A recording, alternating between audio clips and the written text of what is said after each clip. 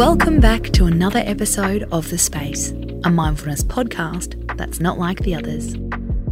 I'm Casey Donovan. Along with our writer Amy Malloy, every Monday we explore ways to get clear for your week ahead so you can feel calm and productive.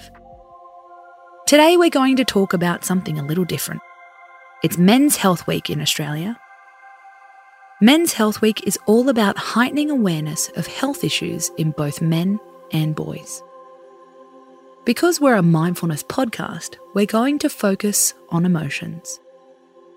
How to talk to the men in your life about their mental health without getting into an argument, hopefully. Research shows that men are still less likely to seek help with issues like anxiety and depression. Anxiety can also look different for guys. Instead of coming across as nervousness or worry, anxiety in men can show up in lots of different ways. Anger, alcohol use, even muscle aches. So how, as a mate or a life partner, can you discuss it? Tip 1. Change your messaging. This is according to mental health support group Men's Line Australia. Their counsellors are trained not to talk about feelings, at least not in an obvious way. Try to switch up your language. You can still delve into a situation, but focus your wording on goals and solutions. The words you use can really make a difference. Counsellors refer to something as mental fitness instead of mental health issues. Research shows that using the word stress to describe a mental struggle makes it more likely that men will access help. We know stress.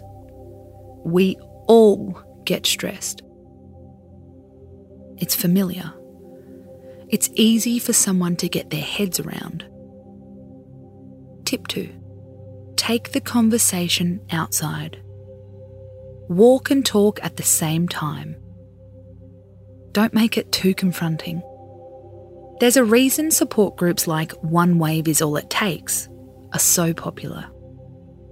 There's a certain magic about talking out the back of the surf. Sitting on a surfboard and opening up. It's far less intimidating than sitting around the kitchen table. Tip 3.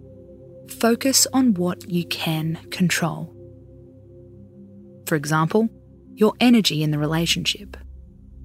Research shows that men who have good relationships benefit from better physical and emotional health. It's not easy when your person is struggling. It is also true that mental health issues can damage a relationship, which can be a vicious cycle. After you've talked to your guy about their mental health, do you need to talk to someone about yours too? Be kind to yourself.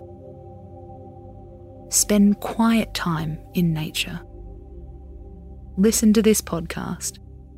Share this podcast. Care about your own health too. Save this episode for when you want to talk about their feelings. You can't fix anyone's mental health, but you can create a happier space for them to heal in. I'm Casey Donovan, and you've been listening to The Space. We're back tonight with another mood-soothing episode. How to escape an emotional hijacking. Until then, space out.